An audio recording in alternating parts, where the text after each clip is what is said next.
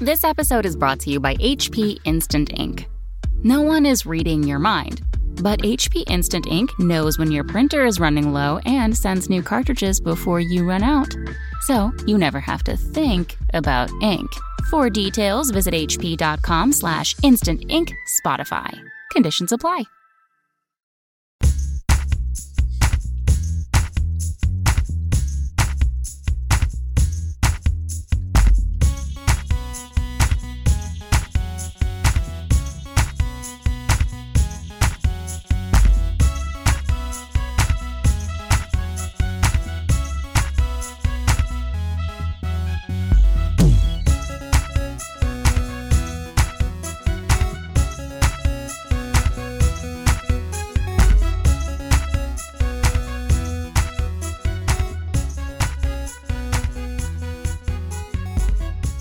Hello everyone, and welcome to Chapter Tactics. This is your 40k podcast that focuses on playing Warhammer 40k competitively at all levels of the game, though for this month, it is at the Las Vegas Open level.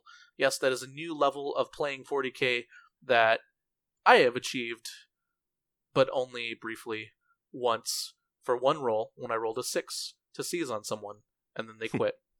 Other than that, I've never played at the LVO level. However, I did bring 3 high-caliber players, well, 2.5 high-caliber players, onto the show who've played at the LVO or similar events so that we could talk about terrain. That's right, this is the episode where we break down the Las Vegas Open terrain, the new Frontline Gaming announced terrain layouts for the top 100 tables, as well as answering questions like, what is a magic box? How many pieces of ruins should I look out for? What on earth are the GW rules for ruins, what is the plan there, and all of that good stuff. So, with me I have the LVO reigning champion, ITC champion, Mr. Brandon Grant. Thanks for having me on. Of course I have the one, the only abuse puppy, Mr. Sean. It's this guy. And finally, I have the man, the myth, the half-legend, Mr. Reese Robbins. Hey, I'll take it halfway there, baby. So, if you're this first time listening to the show, this is a competitive 40k focused podcast. This month we are running down the Las Vegas Open. We're going to talk about all sorts of good stuff on the Frontline Gaming Network, including player profiles, player interviews, key statistics, tips, tricks, meta lists, and so much more. So sign on to the Frontline Gaming Network where you can listen to all of that good content. Also, if you're one of those 40k philanthropists and you like what we do here at Chapter Tactics, consider subscribing on our Patreon. Patreon.com/Chapter Tactics. Patrons get access to exclusive Facebook groups and also exclusive content. We have actually one episode, a bonus episode for the patrons coming out right now. It's an episode where I pulled Mr. Jim Vessel, Mr. Colin Sherman to talk about Eldar and the Chaos factions and where they stand in the overall LVO meta. And I think some of the stuff that they talk about will really surprise you. One quote that stuck with me since the recording of that episode is Colin said that if Space Marines were getting nerfed into the ground tomorrow, we would have just as a problem with Eldar, Craftworld Eldar, as we do with Space Marines now. Meaning that Eldar are clearly, according to him, the second best faction. So whether you agree or not, you should consider listening to that episode. It will go up and air for the public later on this week. However, the patrons get a little early access to it for a few days, and it's a really good episode. So check that out when it comes out, or you can sign up for the Patreon to get that now. Also, if you're interested in some gaming mats, if you're looking at the community stream or any of the multiple streams we're having at the Las Vegas Open, and you see cool terrain, mats, products, you can actually probably check them out at frontlinegaming.org, your one-stop shop for all tabletop goodies and more. All right, boss, how did I do? That was really good, buddy. Those So improv classes are paying off, man. I like it. That was all. Not a single note written. All of that was improvised. I've never worked for this company before in my life. All right. So let's go ahead and go ahead and jump right into kind of the introduction to this topic. It's definitely the hot buzz, and I want to get recent on this early, and that's the introduction of the top 100 tables and the standardized terrain for those tables. For anyone who maybe hasn't seen the news yet, Reese, what is the top 100 tables? What is the reason behind that decision? What is the decision to do that? And then just kind of give everyone just a basic rundown. Yeah, of course. So the LVO, kind of give you like a 30,000 feet above. We've always striven to be a combination of highly competitive tournament, but also a really accessible, fun, and good-looking tournament, because ultimately this isn't just chess, it's model railroad chess, right? And the way it looks is really important. So we've tried to strike a balance between all those things. The competitive community is where my heart is at, but it's the smallest portion of a small community. So if you only service that community, you're limiting yourself. That's why we've always striven to have really pretty terrain on top of everything else. But the competitive community and being the largest competitive event in the world, we do want to serve them as well.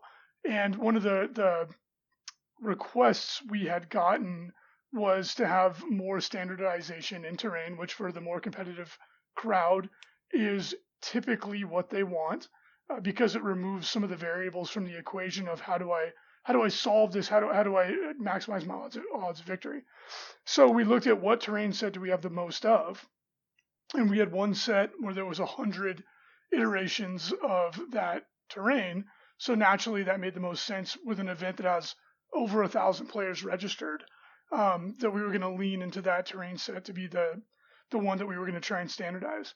So we let some of the top players out there try it out in a competitive setting, and the feedback they gave us was, it's great, except for in one or two deployments, the terrain layout doesn't give you enough cover, and if you find yourself in a matchup versus Shooty Space Marines or Tau, even Shooty Eldar, and you go second, you don't have enough places to hide, and it's not fun. It could be game deciding to a very high degree right on the first turn. So we took that to heart, and we started messing around with it. And I started taking pictures of different terrain layouts, and I was like, trying to decide which one was the best. And I was like, well, they're all better in different scenarios. Why don't we just make it so that it morphs depending on the terrain layout? And we decided to run with it. I bounced the idea off of all the people that their opinion I trust, and pretty much everybody was like, yeah, we really like it. That's a good idea. It makes sense. So then we used Mariana's magical Photoshop skills and a lot of trial and error to get the pictures correct for the terrain layouts for the deployment types to hopefully give optimal coverage no matter what deployment that you roll. And we tried it out in a lot of different scenarios with as much time as we were able to use. And I think it's going to work. Obviously, it's probably going to be improved after this first iteration in the wild.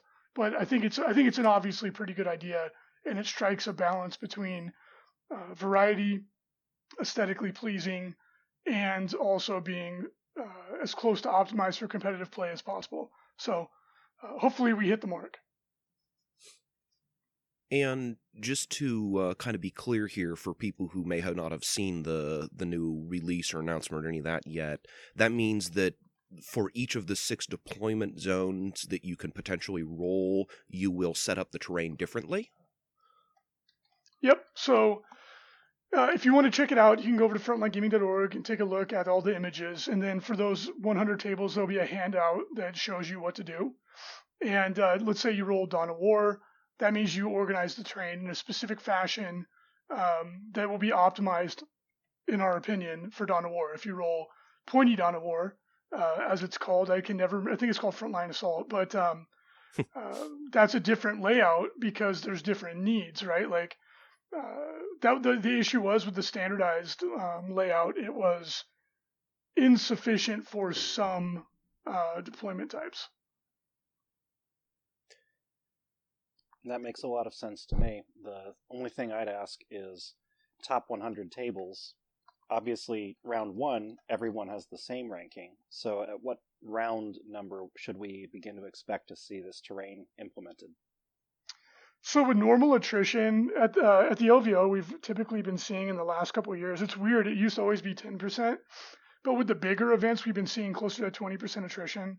So I think it's always in flux. I think we're at like 1,020 or 1,010 registered players. We're expecting 800 to like 850 in that range, maybe even a little bit below that, like 740, 780, 770, something like that. So assuming that we hit 800 players that show up and roll dice, by round 3, all the undefeated players will be playing on this terrain for the rest of the tournament. Well, that makes sense to me. And in addition, I actually did get some practice games in using this terrain yesterday, Sunday, because this was announced, Saturday evening? And funnily enough, I also had a practice game or two on Saturday without using this. And I'll say on Saturday, it felt like the players, because it was a practice game, we would roll up the terrain, and then we would adjust the terrain so it'd be sort of fair for that terrain deployment.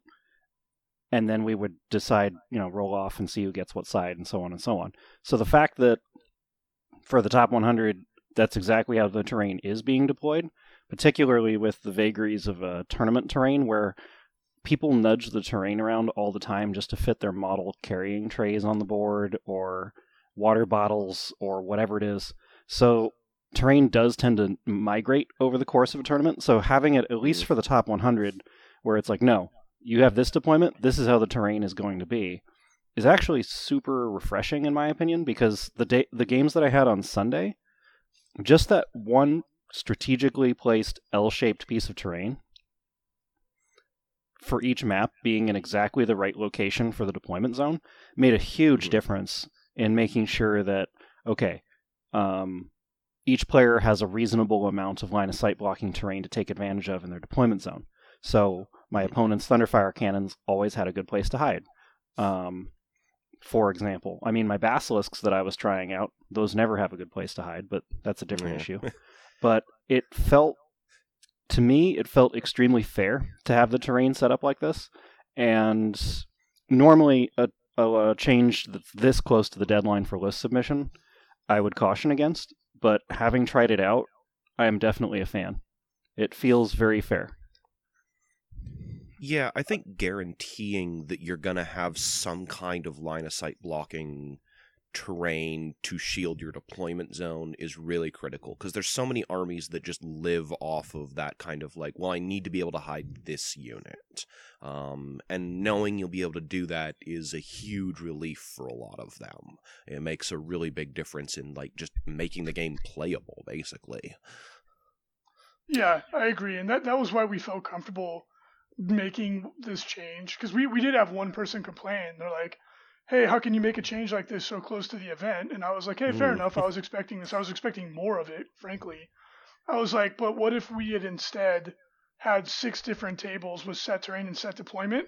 And if you just walked up to the table and it was like, oh, for the top 100, we chose to do this. I was like, you probably wouldn't even bat an eye. You would just walk up and go, oh, this is the terrain. And, oh, it makes sense that it's optimized for the deployment type, instead of getting screwed, really, like when you roll up a bad deployment on a set terrain type and then you go second and your opponent's Triptide, annihilates half your army. This should be much less likely to occur in this scenario. So like Brandon said, it's just making it hopefully more fair. And that's why almost everybody embraced it. Like I said, we literally had one complaint. So doing something this close to the event, we had to be really confident that it was a good call. And the feedback has been almost overwhelmingly positive. The only other complaint we had was a player who was like, I'm more casual. This seems like a good idea. Why didn't you do it for all the other terrain sets? And my response was, we simply didn't have time to do it. Yeah, you would need 500, assuming you have to assume that everyone might show up potentially. So having 500 sets of the exact same terrain is very difficult. You could do it for all the different terrain types that we have, and my goal is to do that. But we have like a dozen different table layouts, and it took Mariana and I the better part of it took like 5-6 hours to get that done. It's not as easy as you would think, because you set it up and then you take the picture and then you put the overlay of the deployment over it, and everything's like slightly wrong, and you're like, God. So you have to go back and do it again, or she has to Photoshop it and move it around. So it's more complex to get that accurate than you would think. Another thing I like about this specific thing is it feels like the next iteration in top 40K tournament play, right? We've already seen standardized terrain in the Nova missions, the Nova tournament. We've also already seen where you can eliminate deployments as well. So 2 people eliminate. So you already see agency in the deployment process. And I feel like this adds, and combined with the other 2, can really add a layer of professionalism to 40K events that I'm really excited for. One question I had for you, Reese, was will the stream table also be the same style? It won't be exactly the same, and I know there's going to be people that are going to be slightly to moderately upset about that, but the reason is for the stream table, because Games Workshop is flying out all their staff and equipment to come and help stream the event, we use GW terrain. So I am doing my utmost to make it as close as possible in terms of shape, like profile, line of sight, coverage, rules, like what it does. And it will morph along with the deployment types, but there is going to be some slight differences from the GW table to the rest of the tables. We're going to get it as close as we can, but it's not possible because it's different stuff. But it'll be close. So having played last year on the GW table on stream 3 games in a row, I can say that their terrain is very different. For one thing, is it still going to be that city fight tile map that's 2x2 tiles? Yeah, it is the Realm of Battle. The Realm of Battle board, because that battle board looks really cool on stream. It looks amazing. But placing over 100 plastic models flat on that battle board is impossible in a timely manner. FLG mats. Because it's not like the mats, it's actually got texture to it. So small models like to tip over very easily on it, which is kind of painful. So does anything on a flying stand. They can't put our mats on the stream for obvious reasons, right? And then, sure. There's also the issue of the crane. Oh man. The crane piece of terrain, first of all, is not glued together. And second of all, will catch elbows, wrists, sleeves, just your shirt when you're leaning over. So that crane, I destroyed that crane repeatedly. I think in the last game we just took it off the board preemptively. But beyond that, Brandon, beyond the... What I'm hearing is more cranes, all cranes. There needs to be a crane in every corner of the board, so no matter where I go, I'm going to snag it. And then when it falls, it's going to fall and smash all my models. Perfect. And I'm going to have to guess where they used to be, because they'll just scatter all over the Realm of Battle board every time the crane falls on them. I think you have to sign up for someone's Patreon to get access to that level of tech. Yeah, we were originally going to talk into them. They kind of wanted to keep it a secret, but they're actually going to have a crane above the battlefield that will lower down and grab Brandon anytime he tries to move a model. He's also going to be playing on a crane. We're going to suspend him over the LVO, playing and then the loser has to dive bomb off of it into a crowd of jellyfish. I don't know. It could be like the game you play where you get the little Beanie Babies at the arcade with the little grabber claw. Oh yeah. If someone donates enough on Twitch, you could actually remove someone's models from the table with the claw with the crane. No, that's not a thing. I'm kidding. But it could be. It could be.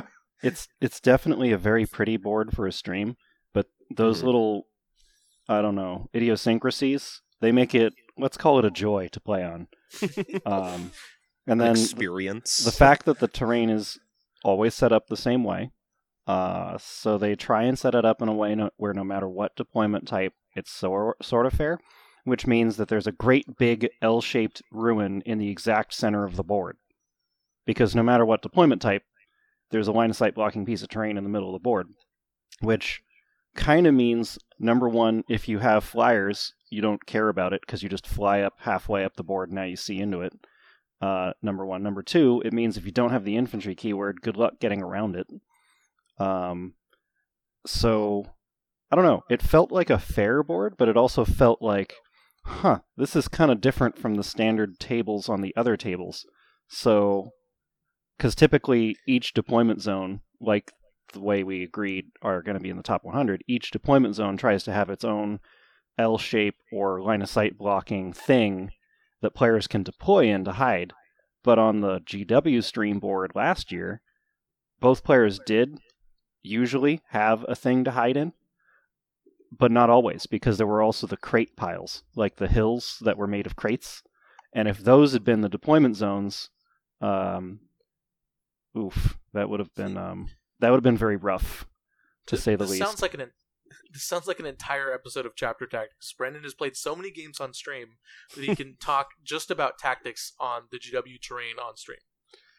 But I get it. It's exactly what Reese was talking about, where it's GW wants a stream table that looks good. Mission accomplished. They've done that. Their Realm of Battle board looks fantastic. But then it's harder to move the models around because everything has texture instead of the mats. Oh well, that's the players' problems, not the viewers. Number one. Number two, Reese was running into this issue of, well, I guess if we just deploy Vanguard Strike, the terrain is terrible, but all the other deployments, it works. Well, then the players, of course, are going to roll that piece of terrain, and it's going to be 2 shooty lists, and the one that goes first wins. That's going to be a boring LVO final. Right. That's what we want to avoid. And we don't want to spoil someone's experience, right? It's like, it's expensive to come for most people. We got people coming from Australia, from Norway, from Asia, and it's like, you don't want someone to show up, roll a crummy deployment, and go, son of a bee. Like, that's it? That's my run here because I can't hide. And that was why we decided to roll out this change. Yeah. So let's go ahead and talk about specifically the changes now. So everyone who has the link, and of course to everyone listening on YouTube and on Frontline Gaming, I will of course include a link to this as well. So if you can't find it on the frontlinegaming.org website, there will be a link in the description for YouTube and for the FLG blog for this podcast episode. So check that out. Click on that link. This is now your warning to click on that link so you can follow along, because from here on we're going to be talking about the 6 deployment maps, and Brandon and Sean are going to kind of take a critical top player's eye to each map and figure out how they'll play on it, what the map kind of means, maybe give it a grade or not, and all of that good stuff. All right. So do you all have it up now? Pulled up the image? Mm-hmm. Perfect. So first glance, without looking at the deployment zone and without looking at this layout, just looking at the terrain itself, what do you think about this terrain for a layout for a tournament? Sort of like across all of the different variations? Yeah. So there's 2 large L-shaped ruins, and those are large GW L-shaped ruins, by the way. They're not the little rinky-dink single level. They're big. There's 2 L-shaped ruins, 4 large hills or walls, as I like to call them, 2 barricades, 2 pieces of area terrain, and 2 forests. And that is it. That's the terrain there. So one thing stands out first that I think we haven't addressed yet. None of these tables have fully enclosed ruins. Yeah. Yes. That was what I was going to say also. Like, that is your single big point. Would you like me to throw out the reason why? Because I've been seeing some really hilarious suppositions online. Well, yes, please. So, it's been hilarious to see people speculate as to why. It's a super duper simple answer. I would love to put 4 enclosed ruins on each one of these tables, or 2 at the least. I don't have them, right? When you're dealing with the scale of this size of event, adding 1 piece of terrain, adding any number of pieces of terrain is times 100 for this many tables. Mm-hmm. So, acquiring, building, painting times, X times 100 of anything is a daunting task. And with the move and everything else, it just wasn't realistic. Had we more time, we would have done it. So it's not like it wasn't a tactical choice like, oh, secretly we don't really like, enclosed ruins. I think they're really good for the game when used, when it's not overwhelming. But we just didn't have access to them for these tables. It's that simple. And that is what the Illuminati paid you to say? Is that what I'm hearing here? Well, the other secret part 40k of it, Illuminati that runs the world? Yeah, the Gamer Illuminati, the Draco Reptilian Alliance. Mhm. The other part of it is that as a design, as an aesthetic choice, we don't mix MDF terrain with GW terrain, generally speaking, because the aesthetics of them clash quite a bit. It looks weird when they're on the table together. So that's another part of it, is that we don't have a ruin or an enclosed ruin that would really look good yet. That's part of the reason. Oh, perfect. Yeah. All right. So, what are your thoughts on the four hills, Brandon and Sean? The four hills, the two L-shaped ruins. Just the is it too much terrain, too little? So for the top 100. Good. If we're talking about the hills, first of all, it's important to note hills actually do provide a cover save as long as the model is both touching the hill and 50% or more obscured by the terrain or models. So you can get a cover save from it, but for infantry it's very difficult because they all have to touch it. But for vehicles, as long as a piece of the model is touching the hill and it's obscured, you do get a cover save. So the hills are, number one, easily going to give a lot of vehicles and monsters in the game a cover save because they're tall. But number two, depending on how tall those hills are, can be very centralizing in the meta. So for example, the regular crates are tall enough to hide a Space Marine Aggressor or a Centurion. But they are not tall enough to hide a Layman Rust battle tank from anything in the game, even infantry height. So they're good for hiding infantry models, but they're not good for hiding anything else. And they're good for obscuring vehicles, but they're not good for hiding vehicles. So if the hills are crate height or shorter, the current meta of shooting just won't care. There's a lot of ignores cover out there, number one. And number two, there's a lot of firepower that just has a high enough AP that your cover doesn't matter anyway. So if the hills are as pictured on the Frontline article, where they're taller than a Redemptor Dreadnought, I think that these things can work, because Imperial Knights are stupidly tall and they're going to see over everything for the most part anyway that they get close enough to. But that's totally fine. They're a Titanic, super heavy walker. They're supposed to be tall enough to see everything, but it also means that in return, they also can't hide. So that's fine. It's balanced. But I have played on tables at events, even ITC Frontline organized events, where all of the hills were the size of crates, and when you have models that are taller than crates, it means that none of those models get to hide, and now you're in trouble. So if at least the hills are as tall as the hills in this image, then I'm totally fine with it. And practicing with hills that were that tall, you can't hide much, and oftentimes what you can hide, you can only hide from parts of the board, not the whole board. So it feels very balanced. It feels like you have to control parts of the board if you want to hide certain models from your opponent's shooting, so that they can't reach the parts of the board that they can see your models from. Yeah. So that's actually a strategic game of 40k, as opposed to, you can't see this at all. Nice try. And with the way the L shapes have been placed, yes, the L shapes provide the most hiding from line of sight, but they're also placed at the front of the deployment zone, which means if you want to protect your units that are hiding in there, either you need to be able to outpunch your opponent, or you need to go over to your opponent's deployment zone and get into their ruin somehow. Like, you can't just hide in your ruin, or here's another way of putting it. If your opponent's trying to hide their amazing shooting units out of line of sight in their L shape, they also still have to be aware of your melee units, because they have to be right at the front of their deployment zone in order to use the L to full effect.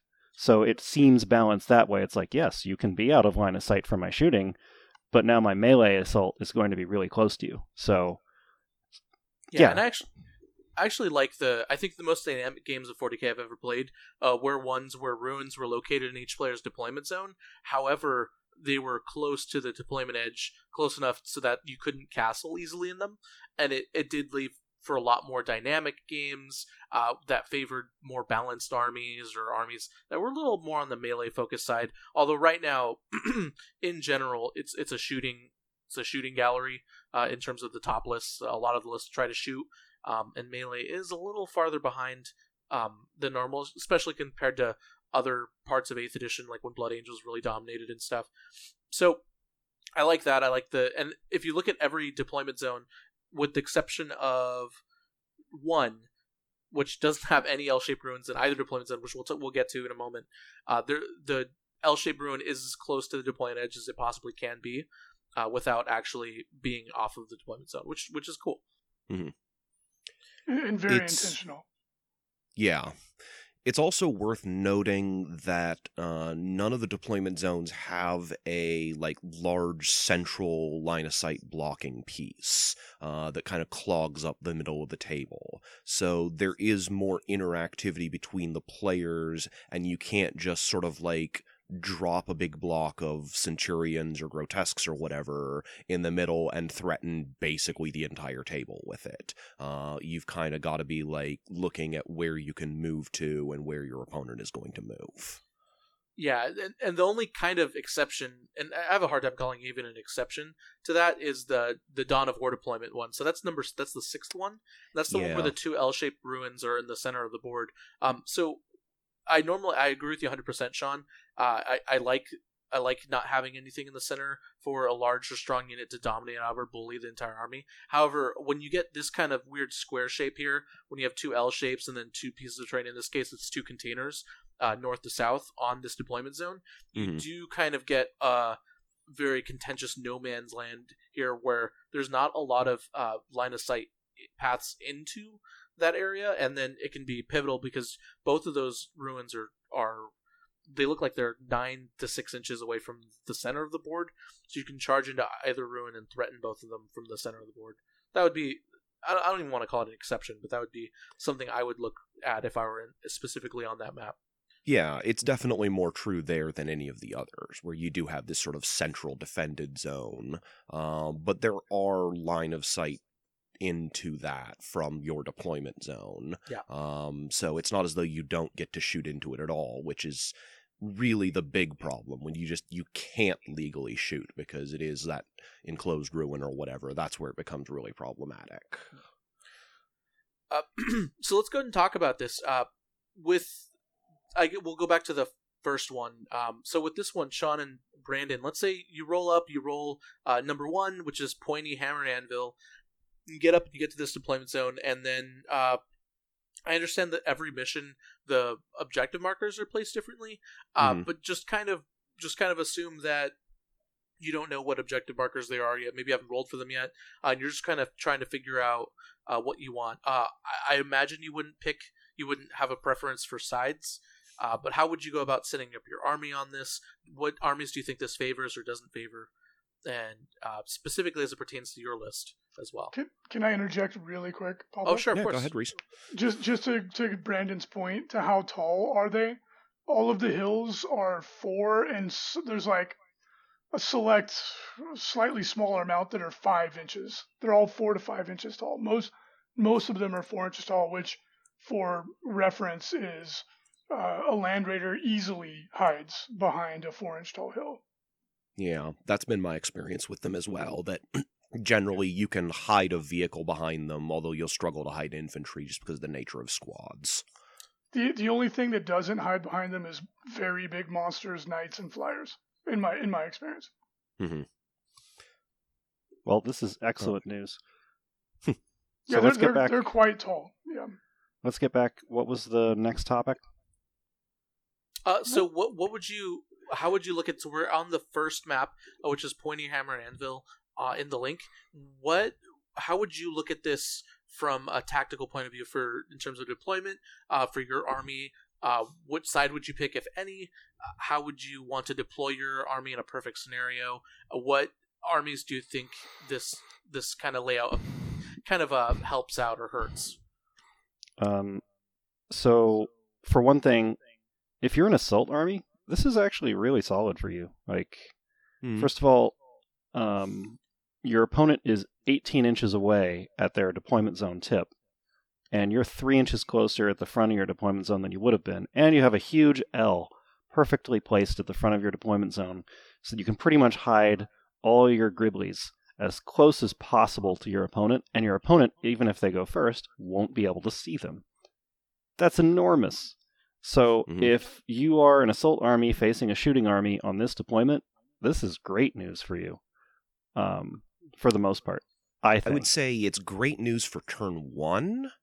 Once you're out of that deployment zone, you don't have a lot of places to hide that aren't going to be like way away from where your opponent actually wants to sit. Because that whole middle of the board, I won't say it's completely open, but you don't have a lot that's going to like completely shield you. Yep. So you're just gonna be untouched on turn 1, but as soon as you pop out and start doing work, you're gonna get chewed up. You gotta wrap them up. You gotta wrap them up, baby. Yeah, it's so that's why the cargo containers are angled the way that they are. It's like allows you to move through them, and infantry models as they pass through the gauntlet will be protected on their flanks if you position your models correctly. Yeah, a little bit. Now, the nice part about the crates, too, is they also slow down Imperial Knights and their equivalents, which makes them navigating the center super easy to block with infantry. It's like, oh, okay, I'm just going to throw my 5 scouts in this one little gap, and now you have to go around, or you have to spend 3 inches up, 3 inches down, which also slows you down. Yeah. So, but the way I feel like these Ls are going to be used is you can, if you're the melee aggressor, keep one unit in the L shape the whole game, and any of the middle objectives, like if it had been in the exact center or in the north or south positions, if we're looking in a left-right orientation, the middle objectives, you can just harass all of those just from your L shape, where it's like, oh, your opponent's contesting that objective? I'm going to jump out and eat them. And especially if they're contesting with infantry, I'm going to jump out, wrap them, and then kill them during my opponent's turn and keep pushing. Like, I feel like this map is actually favoring a melee army pretty nicely. But also, if you're 2 shooting armies facing each other, going first or second doesn't have as big an impact on the game as it would have. Because, again, you're not going to be able to hide everything, but you're going to be able to hide some of your more important units from a traditional shooting list. I'm happy to hear you guys say this, because this is mirroring these were all the ideas I had. I was like, oh, hopefully this works out this way. And hearing you guys say it is really, it feels good. But the other part too is, don't forget, you can deploy models on top of the levels of the ruins. So if it's a shootout at the OK Corral between 2 shooting armies, you can be ultra aggressive and put all your models in a good firing position if you want to risk it. But like you said, melee armies, they're only 18 inches apart, and most really good melee units in the game now can cover that distance reliably quite easily. So it's risk reward. Do I deploy aggressively and risk getting wrapped up or not? So I'm really curious to see how some of the top level players like you guys handle this equation. So yeah, if you want to hide something towards the back that isn't just relying entirely on range, you're gonna have a little bit more scant cover to protect you, which, you know, there's going to be a advantage and disadvantage to every deployment zone, but it's certainly something to be aware of in this one, that you only have like one place to hide, basically, and you have to choose whether or not you can make use of that. Perfect. I actually completely lost my train of thought because of all that. That's okay. We can get a new train. So moving on to kind of what I wanted to talk about this specific map was with the terrain piece. This is a question for Reese. With the terrain piece on the right, if you look at it, it has some disadvantages to the one on the left because it has those pillars sticking out, and you have it here marked as the pillars being within the deployment edge. And what that essentially means is that if you want to line up your army, your melee army, on the line, so to speak, the person on the right side of the deployment zone will line up their models outside of cover or in line of sight, whereas on the left, you wouldn't be able to. So as a a player, do you have the agency to scoot that right building up further, or if you have that building, or is that just the way it's going to be? Do you understand what I'm trying to say? It's a lot harder to explain. You'd have to visualize it. Reese. To visualize that a bit better, most of the ruins come with a base. Mm-hmm. So is it the corner of the line of sight blocking that sits at the front of your deployment zone, or is it the corner of the base, or is it the corner of the walls? So in the case of the terrain Pablo's talking about, the walls have flying buttresses, which are struts coming out of the walls, and those are placed at the corner of the deployment zone, not the wall that blocks line of sight. So which should it be? Should it be the flying buttresses that you can't hide behind necessarily, or should it be the corner of the line of sight blocking L is at the corner of the deployment zone? And we actually had Reese drop, so he will have to answer that question when he comes back in. But we will trudge along and go to the second map. This is my least favorite map to play on, Vanguard. Now, everyone hates Vanguard. I'm not really sure why. Now, the thing is, Vanguard is actually, I think, the most balanced deployment map in the game. Huh. But on the previous question, if I were to speculate, if it was just me and my opponent, I would say to make it the most fair, you should place the terrain so that both sides get the same advantage. And to your point, Pablo, currently the terrain is not placed that way. So I would just place both of them with the L as close to the correct position or the same position as possible, because the L is the most important part of the piece of terrain. Yeah, and I would imagine that that's how most people would handle it. However, if you were at the Las Vegas Open and we don't get an official word from Reese, just talk to. It's always important to talk to a judge, call a judge, and have them figure everything out too. So if you and your opponent are looking at this particular picture, your opponent swears that the right piece is where it should be, and that would mean that it has a disadvantage for you, call a judge over, see how the judge rules everything, and then that's that. Reese is asking for a link again to the recording software. So go ahead and send that over to him. And so it's always important to call a judge, like I said. So that's basically where it's at. Go ahead, Brandon. So moving on to why I think Vanguard Strike is the most balanced. First of all, the front is very wide. There's plenty of room for flanking maneuvers. You're 24 inches across distance across the board, and both players also have deep parts of their deployment zone. So you need to screen a wide frontage, but you have a reasonable amount of depth if you want to hide models. So it's kind of like the best of both worlds. Like if you're an assault army, it's easy to find a weakness in your opponent's deployment. But if you're a shooty army, it's easy to keep your long-range shooting all the way in the corner of your deployment zone if you want it to be there. Yeah. The combination of a wide front and a deep deployment zone is, I think, something a lot of players underestimate. Because both of those are really important attributes to have if you're trying to take advantage of certain kinds of units and ranges.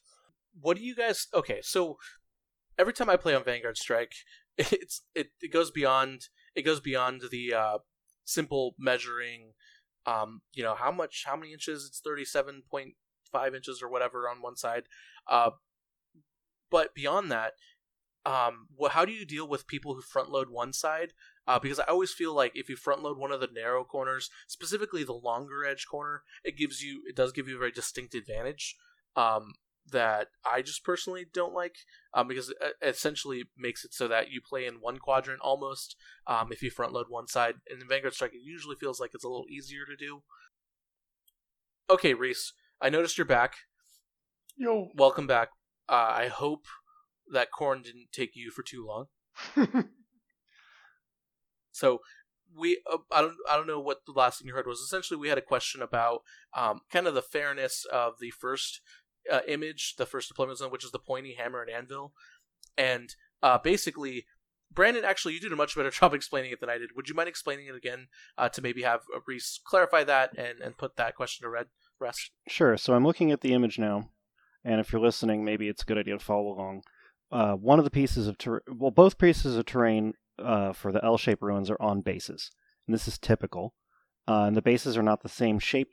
And it looks like one piece of terrain is aligned so that the corner of the line of sight blocking of the terrain is at the very corner of the deployment zone, so you can fit all your models at the front of your deployment zone and out of line of sight. The other one has been aligned so that there are struts or flying buttresses coming out of the walls. They don't block line of sight, and that has been aligned to the front of the deployment zone. So you're losing about 2 or 3 inches of deployment space that doesn't have line of sight blocking in one deployment zone than you're not in the other. So the way I'd told Pablo I'd resolve it is it's intended to be somewhat equal. So yes, the terrain's not going to be identical. That's not possible. Not in an event this big anyway. So I would have aligned the farthest forward point of the L with the front of the deployment zone so that both sides can deploy out of line of sight at the very farthest point of their deployment zone. Yes, and you're a gentleman and a scholar, Brandon, for noticing that, and then also describing the solution. We put the caveat emptor in there that, both players cooperatively put the terrain on the table to approximate the image, and they both agree when they think they've gotten as close as they can and that they agree it's fair. Those images, like I said, it took us a lot of tries to get even remotely close to being laser beam accurate. Like another imperfection that you'll notice is one forest is slightly out of the deployment zone, one slightly or all the way in, and that's just because of the angle of the photograph, right? So the players need to be reasonable in this, and if they cannot come to a resolution, that's what the judges are for. And like you said, when I told Mariana, take it to the edge of the building, well, she did that, right? But then you and I know, well, that the edge of the building there is actually not perfectly aligned to what it should be. So yeah, I would recommend in this instance you nudge the building to the edge of the usable portion of the building. Okay. All right. Sorry, guys. I need to stop the recording here. We need to do an audio test real quick. I want to make sure that Reese can hear Brandon and Sean, and vice versa. Sean, can you hear He's Reese? been coming through good for me. Okay. Did you hear that, Reese? I sure did. Okay. I do need to reload the page. Cass is telling me to reload the page. I might kick everyone out if that does. Okay. No problem. Okay, so now that we kind of had that burning question answered and out of the way, I want to talk about some generalities about these maps. The first 5 maps are all relatively equal, in my opinion. They all have an L-shaped ruin in their deployment zone. They have a large hill in their deployment zone, and then it varies a little bit from there. But for the most part, they're pretty equal. However, the Dawn of War deployment does not. It has 2 L-shapes in the middle. So, in general, when you're looking to take over the middle of the board and you're looking to take over objectives in no man's land, Brandon and Sean and Reese too, what kind of terrain do you like having in the board, in the center of the board, and what kind of terrain do you not like having in the center of the board? And also, I have a burning question about area terrain. I've always found that it's mostly useless. What are your guys' opinions on that as well? Well, at least regarding the area terrain thing, remember that forests and craters give that -2 to charge. It's not gonna stop someone if they're right up on top of you, except when it does, because sometimes they'll just roll that double ones and fail a charge from an inch away. But it can make a big difference when your opponent is trying those longer charges and buy you that extra turn, maybe even 2 turns if you're really lucky. So, yeah, it's not a lot of help against a shooting army just because of the way shooting works these days, but it certainly can make a difference in some situations. Okay. And the second half of that, how would you take over the middle? Yeah. That's surprisingly tough in these, just because you don't have the ability to just duck in the middle and stay there completely protected. I think it's going to vary a lot by army, because different armies are going to have access to just wildly different tools for doing that.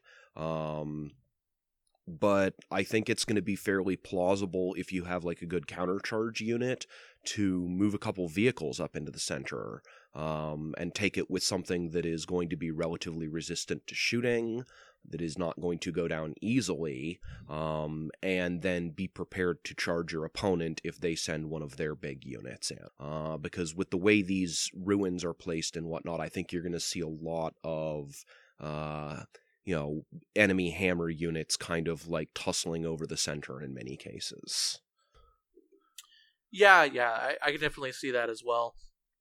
Reese, when you designed these, did you have any specific armies in mind, or more specifically, did you have limiting Space Marine shooting armies in mind when you do these, or was it kind of just like as fair as you could possibly make it scenario?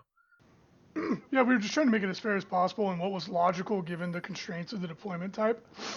So some of them, like Dawn of War, there's really not that much square footage to play with, right? Like, you can't fit the ruin anywhere other than the point of the spear, so to speak. So some of them kind of like wrote themselves. And mission number 6, that was like the standard deployment that we were basically going with. A variation of that, the hills were at angles. But that was like the standard map that we were playing with. And we found that in some deployment types, especially pointing down to war, it was really insufficient. So that was even though it's number 6 on the list, it's just the way it was uploaded. That was the starting point of all of them. And they all kind of were a derivation off of that. Interesting. Okay. Now, I do think that if we're discussing controlling the middle in this one, yeah, it makes sense the way you deployed the terrain. But on this one, if you're a Raven Guard Assault Centurion player, this is like your dream deployment, because you're going to infiltrate into that terrain and be just outside your opponent's deployment zone turn 1 when they're going first with stuff that they don't want to charge. So it's going to allow you to control the middle of the board starting from the beginning of the game in a way that's very difficult to retaliate against with shooting. So, or if, you're playing Gene Stealers or Chaos that's using Warp Time, any melee army is going to love this terrain, because turn 1, sure, you're going to have units that are visible, but then after turn 1, it's like, cool, I'm controlling the middle of the board and you can't see me, now what? Yeah, the Dawn of War one definitely does feel like going first is the big kingmaker here, which is kind of true for a lot of matchups anyways. But it does, if you go first with a melee army, you do have a significant advantage depending on your opponent's shooting army. And also, I'm sorry, go ahead, Brandon. So what I'll add is, if you're someone who has a lot of melee, really the best way to counter that is to have melee so that if your opponent goes first, and they fill in the L with their own nasty melee unit, you start within threat range of that ruin. So if they actually walk into it, you're like, okay, well, my melee unit's going to charge in and eat you for breakfast now. So as long as you have a melee unit in your army, like just a melee unit, you're still going to be fine if your opponent goes balls to the wall and tries to take over all the terrain in the center turn 1 with their melee units. Okay. Yeah, there's going to be a lot of charge and counter charge play in these terrain setups, because they give you a lot of good hiding spaces, but they also give your opponent really easy charges when you are hiding on those places. Okay. And what about for shooting armies? So we do have very specific high-powered shooting armies that we're going to be seeing, specifically Eldar shooting and Space Marine shooting. Do you see any of those armies having a rough time on any of these deployment maps, or do you think they will still be king and the top armies to be on the top 100 tables? Well, I still think that if you're an Eldar flyer spam list with the new +1 to vehicles traits where you just murder everything that's got the vehicle keyword, then you're in good shape on every map, because the lack of totally enclosed ruins means that there's literally no safe place on the board to hide from a flyer. So I feel like Colin might have been right. If you got rid of Space Marines, Eldar would just step into that gap instantly because of, first of all, the Forge World flyer being 130-something points for what it does is insane. Crazy cheap. And good job. We found the next thing to blow all your Force World budget on. But yeah, I feel like Eldar with the new Psychic Awakening traits are actually very strong. And the only reason they're not completely dominating is that Space Marines exist. Okay. I think that's pretty much it. Were there any other things about these, specifically the top 100 table terrain setup or anything like that any of you wanted to bring up, or should we move on to the final topic of the episode? I think we can move along. I'm ready. I don't have... All right. So, Reese, we have these top 100 tables. However, there are potentially 400 other tables worth of terrain that people will have to play on in at least round 1 and 2. And once you go undefeated, you'll probably be stuck on these top 100 tables until you lose, which, let's be honest, most of the people there are going to lose and have to play off of these tables again. So what are some of the other kind of highlights or terrain layouts that people need to watch out for, specific terrain pieces that every year people have questions about to kind of get ahead of the game? And then Brandon and Sean, in your experience, what were some of the, after Reese answers that question, what were some of the things, terrain layouts in games that you played that you really enjoyed, or any tips and tricks for people going new to the LVO? So Reese first. Yeah, so as you noted, Pablo, obviously everyone's focusing on these maps because the winner's path is usually what draws all the attention, but assuming that we have normal attrition and there's 800 people rolling dice to start the event, by the beginning of round 4 or the beginning of day 2, there will only be 100 undefeated players left. So, 75% or more than that, 7/8 of the field will be eliminated at that point, and they won't be playing on these tables ever again. That said, we have a huge variety of table layouts. It's one of the things I'm proud of with our event is that they're all themed, they all match the mat that they go on, they're all painted pretty dang well, if I do say so myself. And a lot of the other tables are kind of renowned at this point, or infamous, depending on your point of view, for having lots of enclosed ruins. I like playing the game that way. I prefer it. I think it's better for the game. And like I said, if we had them, we would have used them on these tables, but we just didn't. In a lot of our other table sets, there is few as 4 of them at the Las Vegas Open. The next most common sets are urban. We have a lot of urban tables, which if you want to go to store.frontlinegiving.org, you can take a look at what they look like. And there's a combination of all kinds of urban style buildings, some open, some closed. And then Gothic is a really common one after that. You can go check that out. And that has the very, very large cathedral that goes in the middle of the table. It's huge. A knight can literally walk into it. Very cool looking building. It really impacts the way you play the game. It's a gigantic enclosed ruin. And then the next most common, I believe, after that is Orc, the Orc set. And there's a couple derivations of that. But you want to go and look at basically the ITC terrain sets, because odds are you will be playing on those more than you will be playing on these. So you want to take a look at those and prepare yourself for that. Have units that can go into enclosed ruins or deal with them. Have units that are flexible. You don't want to be too one-dimensional. If you bring a flyer list, because you look at these tables and you're licking your chops, which I agree with Brandon, flyer armies will do well on those. And then rounds 1 and 2, you find yourself on box land, well, you're going to be really sad. So don't put all your eggs in the basket of these tables, because depending on how many people we get, you may not even be on one until day 2, even if you win all your games. Mm-hmm. Yeah, absolutely. One other note that you didn't mention was the Necron terrain. We have a ton of those. Thank you for bringing that up. Yeah, a ton of them. And they're actually, they're probably the most confusing. Whoa. You mean Robot City? Excuse me. I'm so sorry. I would never dream of infringing on another company's IP in such a dastardly manner. Excuse me. I apologize. The Robot City, the robot-inspired terrain, which is kind of dark tones, really cool looking. You'll know it immediately when you see it. It's like you're going to a rave on a 40K table. It's awesome. It's Tron. It's the Tron table. Yeah.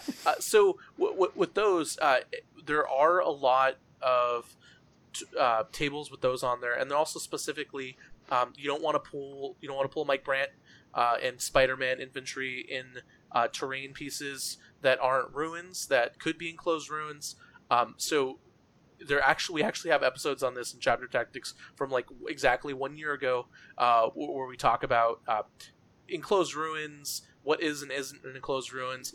And so if you have any questions about terrain, if you and your opponent, if you feel like something's unfair, and if you think like maybe there shouldn't be one Smash Captain hiding in a little tiny box, on an objective or something, always call a judge. All of the judges are now, especially the senior judges, are all knowledgeable in all of the Las Vegas Open terrain. And, because there's so much variety, there might be some, like, interpretation issues that judges can clear it for you right away. We define a lot of the terrain in the guidelines article that shows, like, basically for something to be an enclosed ruin, it has to have windows and or doors. If it does not, treat it as impassable. Yes. Mm-hmm. It's pretty easy, but some of those, some of the doors don't look like doors. There might be some, maybe you choose to have a pillar identify as a door. So always call a judge. We have tons of them. Put them to work so that they can help you guys out and make the games easier. Yeah, just define the terrain before the game begins with your opponent and be reasonable. It's actually relatively easy, but just don't forget to take that step. All right, it's pretty important. Okay, so let's go ahead and move on to Sean and Brandon. On your experience, both of you have gone to plenty of LVOs now at this point. I believe you both have 4 notched on your belt each? Yes, I believe that's correct. Or maybe this will be your 4th one? This will be my 5th. Yeah, so then you both have 4. Wow, that is nuts. In your experience, obviously the terrain has evolved. However, I am proud to say that over the past couple of years, it has evolved and changed less, and we've only added more of the high quality terrain that Reese is mostly added. So now that you have a few years of roughly the same kind of terrain at the Las Vegas Open, what are some tips and tricks that you would give people who are new to the LVO or new to the ITC terrain that might be able to give them a little bit of an edge, or any of that stuff? Either one of you can start. I think the easy mistake to make, and the thing that I would caution people who are coming to it against, is you will see a lot of these pictures of kind of like sample layouts, and you'll hear a lot of talk about, magic boxes and these fixed layouts and all this sort of thing. But remember that there are so many tables there with a lot of variance in the types of terrain you'll see, that just like in any other tournament, you need to be ready for different kinds of layouts that you may not be expecting. Don't just assume that you're going to see magic boxes on every table, or don't assume that you're going to be playing on these fixed layouts. There's a lot of variability in the LVO tables, even within the sort of like different patterns that Reese and the crew have set up there. And that can catch you off guard, just like it can at any other tournament with more, we'll say, arbitrary terrain. So just like anything else, be ready for different setups. Okay, Brandon, is there anything else you want to add to that? I totally agree with the be ready for different terrain setups. Also, don't be afraid to move the terrain around if it looks like someone just smushed all the terrain to half the board to move so that they can fit their army case on the table. Yeah. Because that happens frequently at these events. And you know what? If you're just so confused about what the terrain looked like, you and your opponent just can't figure it out, call a judge. Call them early. Also, be aware that some of the terrain has special rules. So, for example, craters and forests are -2 to charge through. So, know your terrain rules. In summary, if any part of your model is touching terrain, it is in the terrain. And all terrain, if you are touching it, gives you a cover save if you are 50% or more obscured. Doesn't matter what kind of model you are. If you are infantry, specifically ruins, rubble, and forests give you a cover save no matter how obscured you are. So, don't forget, even just touching a crate as a piece of terrain, even though it's a hill, gives you a cover save if you are obscured 50%. Yeah. And as much as people... Oh, sorry, go ahead, Reese. I was going to say, to Brandon's point, the way we set up the terrain now is that we put all the same layouts, like all the same types of tables next to each other. So if you are confused, just look to your left or to your right, and you'll see a table that's identical to the one you're playing on in the 40K Champs. In the narrative, all the tables are unique, wonderful creations. But in the Champs, we put them in a row. So it's like all the Orc terrain is in a row, all the Robot City terrain is in a row, all the Gothic terrain is in a row. So all you have to do is usually look to the next table, and you can see, oh, that's how it's supposed to be, reasonably. That's great. Mm-hmm. And then last thing, don't forget, get a good night's sleep, drink plenty of water, and pack some salty snacks if you can go to the lunchroom and snack on them. And for more info, no outside food and beverages. Oh yeah, don't pack salty snacks. Eat them, consume them beforehand. If I see them, I will eat them. You do not want to get in the way of the run. You can have them in your room. You can have them one step outside of the conventional. Do not eat them in the conventional. Yes, please don't. We get in trouble if you do. All right, so let's go ahead and talk real quick. 10 seconds, 15 seconds tops. What is your favorite terrain layout or terrain table at the LVO in the past, or that you're looking forward to at this LVO? Sean? I've always kind of enjoyed the Orc terrain. I think it looks good. I know that it is not excessively difficult to put together, having done some of it myself. It's very thematic to 40K and recognizable, and it works relatively well to play on. So I feel like the Orc terrain always comes across to me as kind of like a good mix of all of the things you want out of terrain pieces. Good answer, Brandon. I am going to go with the over-centralizing Necron terrain as my favorite. Robot City terrain. When you need to hide 90 guardsmen out of line of sight, Necron City or Robot City delivers. Come on down to Robot City where your guardsmen hide and the girls are pretty. You got it. Pretty good. I thought you were going to do a Spatula City reference. I was trying to get a binary joke in there, but I'm not that clever.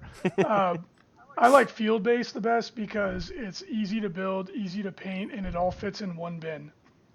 Mm-hmm. And it also gives you good coverage and, a nice mix of open and enclosed ruins. That's my favorite. Well, I like the GW stream. I'm shilling out GW. I think all 500 tables should have Realm of Battle boards. That is the hill. Boy. Pablo, you don't even play at LVO. How dare you? $300, $400 a ticket that might, over 2 or 3 years, cover the cost of each table. Yeah. Also, Pablo, remember, you'd have to help set those tables up. Man. Be honest, Reese. If GW tomorrow sent us 400 tables, Realm of Battle tables, for free as support for the terrain, you wouldn't say no.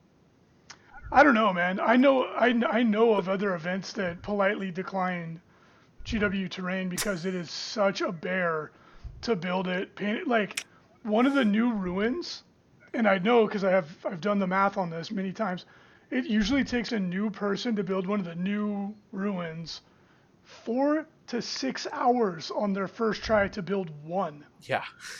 One of them. And we're building 100 to add to those tables, right? Like, yeah, but they're real pretty. Yeah, they are, and they're expensive too, right? Like, if it's so unrealistic to make on a large scale all GW terrain unless you're GW or you get it like somehow at some sort of a deal. But like the labor involved in making those tables is ludicrous. And if you're paying for the labor, which we do, even if you got it for free, it's still super expensive. All right. No Realm of Battle LVO dream for PD Pop. That makes sense. No, just get on top table, my dude. It's easy. There you go. Brandon's done it 3 times now. Yeah, like a quarter of us have done it like every time we've gone. So like, how hard can it be? If you don't know, if you've never been craned, bro, you're not in the top notch. All right. I think that's it. So we're going to go ahead and move over to the conclusion of the episode.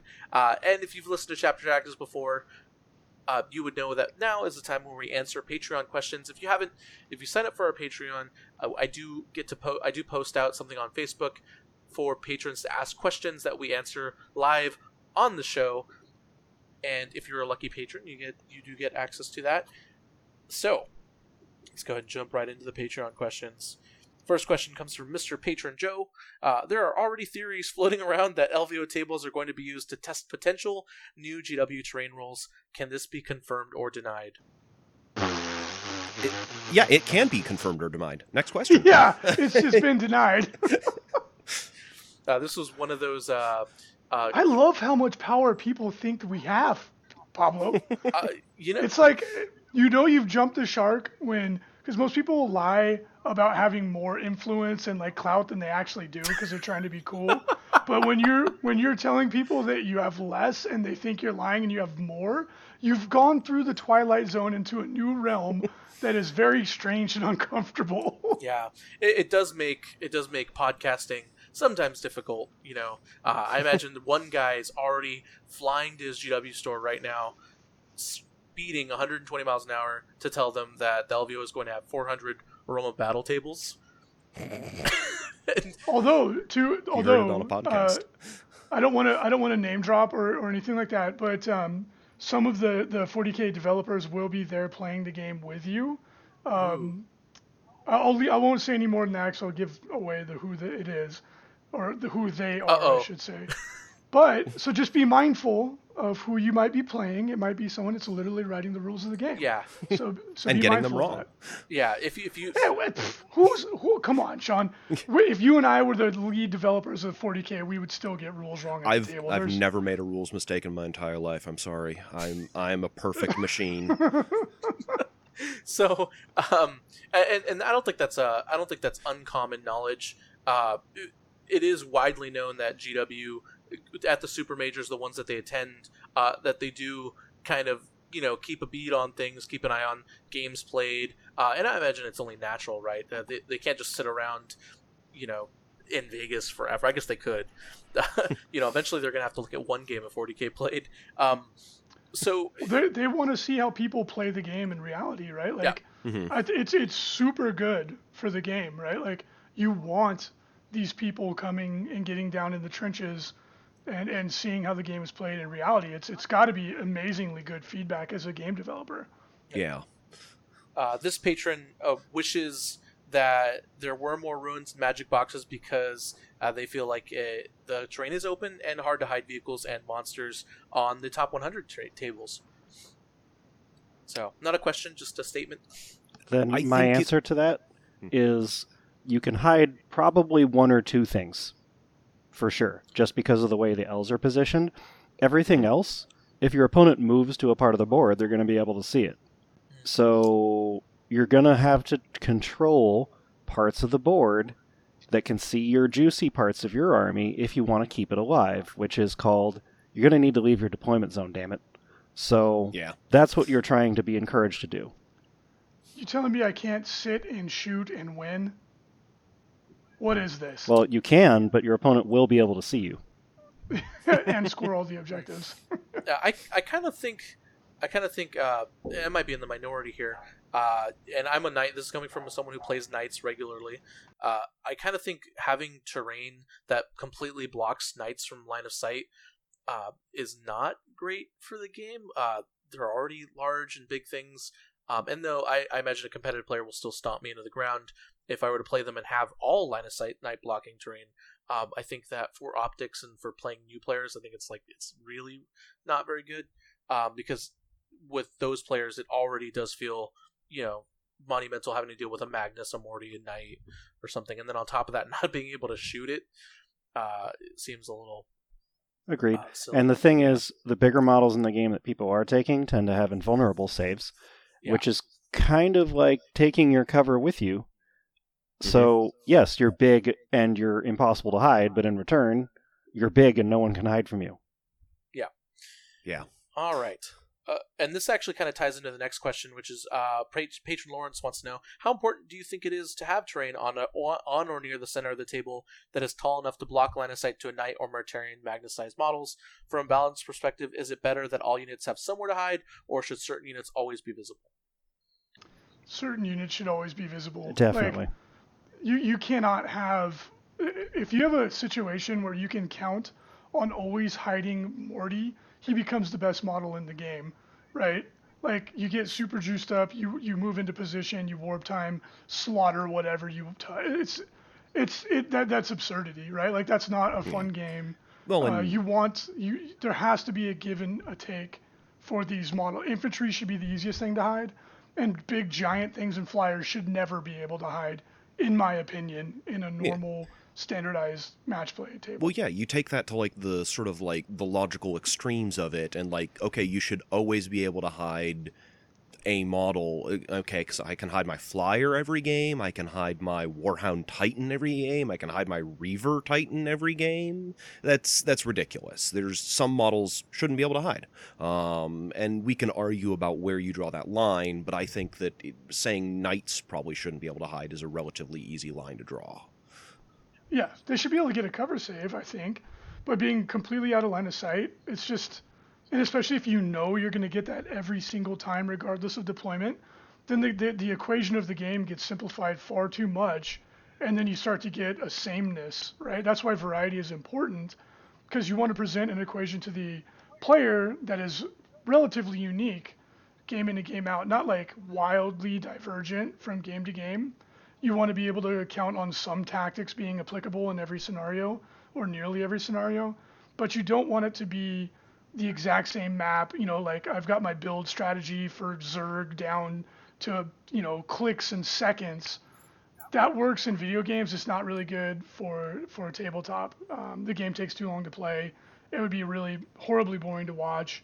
I think you need to keep it fresh, and that way you can see someone display their tactical acumen, their strategic thinking, their ability to adapt. That's far more exciting, in my opinion. Yeah. All right, let's go and move on to the next one. Patron Tim wants to know, is there any type of terrain top players use for specific tactics, or when they see it on the table, they think, for example, I can use this to get a surprise or a intervention or some other thing. So is there any pet pieces of terrain that you and Sean look for, Brandon, when you're playing on a table, or is it kind of just like... just use what you got? Almost too many answers to that question. Yeah, it's a pretty open-ended question. Yeah, it's every piece of terrain can potentially be useful to you. You just need to remember what it is that it does and the ways you can take advantage of that with your specific army. Yeah. But yeah, there's way too many potential tactics there. The biggest one that I'll mention just off the cuff is, if you can find a piece of terrain in the middle of the board that blocks line of sight to your melee unit, take it, and then you control space and objectives just by existing in that building. You don't even need to leave. You'll just score more objectives, because unless your opponent's throwing sacrificial units on the objectives, you're going to hop out and kill something important for the whole game. So keep that in mind. I've always found that King of the Hill is one of the least commonly taken secondaries in the ITC, but I take it fairly frequently, and I do exactly what you just said, Brandon.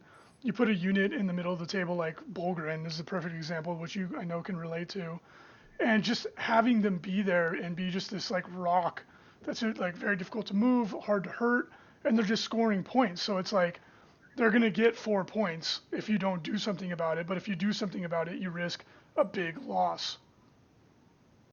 Mm-hmm. Yeah. All right. And then final question. Patron Paul has a question. With the inclusion of the I deploy everything first, I go first style of deployment, will we ever see initiative roles being phased out? They kind of defeat the purpose of that deployment if you deploy to go first and a dice roll takes it away. I agree, Paul. But, Reese? I agree. I hate CZ initiative. I've hated it forever since it became a part of the game. I think it's exciting and it's fluky, but for competitive play, it's too big of a swing. I think it serves no really meaningful tactical or strategic purpose. It's like, oh, I have an 83% chance of going first, I'm going to go for it. Or it's like, oh, I play conservatively and I don't take advantage of first turn, and then it's almost certainly not going to go my way.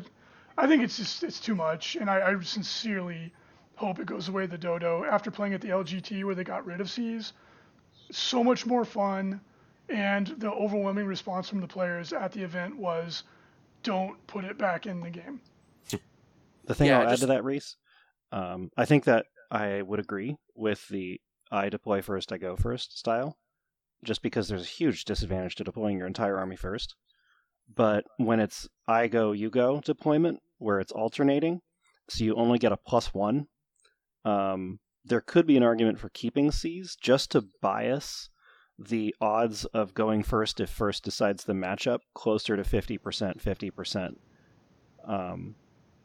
Yeah, that's a good point. At the LGT, it was all deploy first, go first. So that's a good distinction to make. That's also so confusing, right? Like, okay, I have to deploy first, go first here, but then next turn it's I'll deploy first, and then on top of that, you don't seize during some missions, but you do during others. It does get a little confusing. I mean, maybe I'm just simple-minded. Yeah, seize is kind of like, I think G2 is left into the game because it is very dramatic. Not necessarily because it is good for the game. I don't hate it as much as a lot of people do. I think it's almost irrelevant on the I go, you go deployments. But it's a relic of the game, and it's one of these things that has a weird kind of niche because of the one player takes their entire turn, other player takes their entire turn system that the game functions under. But I'm of the opinion that we'd be better off losing that and going more towards a kill team style alternating activations. That would be cool, but yeah, that's a different game. Yeah, exactly, and that the game takes so long now. If we had alternate unit activation, I think it would probably be even longer unless you went down in points significantly. That's another thing I think we should probably do, but that's a whole other discussion. Yeah, fair enough. All right. That's it for the episode. That's all the Patreon questions. If you're interested, you can always head on over to chaptertactics.com/Patreon. Patreon.com/chaptertactics. Just reverse those. We give away something every month. This month I will be giving away a Forge World exclusive model. Last year I got my hands on Sanguinius and his exclusive base, and I gave that away to one lucky patron. This year I'm going to try and do the same exact thing. I'm trying to get into that Forge World booth early. I got some contacts, and I don't know what the exclusive model will be this year, or if there even will be one, but I will get my hands on some sort of Forge World goodie, and I will be giving it away this month. And if you're a patron and you're interested in that, I am accepting ideas as well. All right. Thank you so much for listening. If you're interested in hearing from a little bit more from Sean, Mr. Morgan, where can they find you? Well, we have Finest Hour on hold right now because of, real-life complications, basically. It turns out that several different people getting and losing jobs and moving and changing things is kind of put us on the back foot right here, but we're hoping to get it started up again in the near future. You can also find him on the Chapter Tactics Discord. I am completely a ghost. Unfortunately, Discord is just not a platform I use. However, Sean is certainly picking up the slack, so you can check him out there. And then, Reese, I'm sure everyone knows where to find you, but why don't you pitch Signals from the Frontline again? Because I think it's still one of those criminally under-listened to podcasts, just because of how much information relevant to people, especially competitive 40K players, we say on that episode, or on that show. Criminally under-listened to podcast, buddy? Under-listened to. Underrated by who? By everyone who doesn't listen to... Everyone who's ever said Signals is just an advertisement for Frontline Gaming products, which sometimes it is, but... Oh my... You're fired. Don't show up to work tomorrow. No, Signals... I was like, our numbers aren't that far behind. No, they're not at all. Brother. I think they should be higher. This is a compliment. The Signals from the Frontlines every Wednesday podcast. Come and check us out. We do obviously talk about products that we sell, but that's not the whole point. It's a very topical, like what's going on in the hobby right now podcast. And current co-host is needs to up his presentation skills a little bit, Mr. Rhino, I think. But no, it's great to have you. But yeah, check us out. And then, of course, obviously, there's frontlinegaming.org, where you can come and read all kinds of fun stuff about games and whatnot. But seriously, if the ITC affects you in any way, listen to Signals from the Frontline, please. That's just for my own sanity, because I have a billion questions asked every day that were answered on an episode of Signals. Yeah, we talk about what's going on in the ITC week by week. So if you're interested in it, you should definitely tune in. Right on. And then Brandon, is there any plugs you want to give out? Just that Team USA is selling neoprene objective markers, and if you want to support Team USA, you can go to my Facebook, because I just posted it, or you can search for Team America 2020 and get them. The neoprene objectives are the size of the area of contesting for objectives, which means you don't need to use a tape measure, and they are so great. I didn't know that they existed until recently, and I don't think I'm ever going to go back. And they're 6 inches in diameter then, right? Or I guess 6 inches plus an objective marker. They're 3 inches outside of a poker chip. So they're exactly the size of a zone of contesting for an objective. As long as your model overlaps the neoprene, then you are contesting that objective. Yeah, it's such a cool idea, and I absolutely back, even though I've never actually physically played with one, I 100% back that idea. Also, support your local, 40K ETC US team if you're a member of the US. Also, if you're not, I know there's a lot of international podcasters. Support the 40K US EC team anyways, because I said so. Yeah, I mean, it's going to be tough carrying Brandon on my back on the ETC team this year. But I've been doing some squats. I feel confident. All right.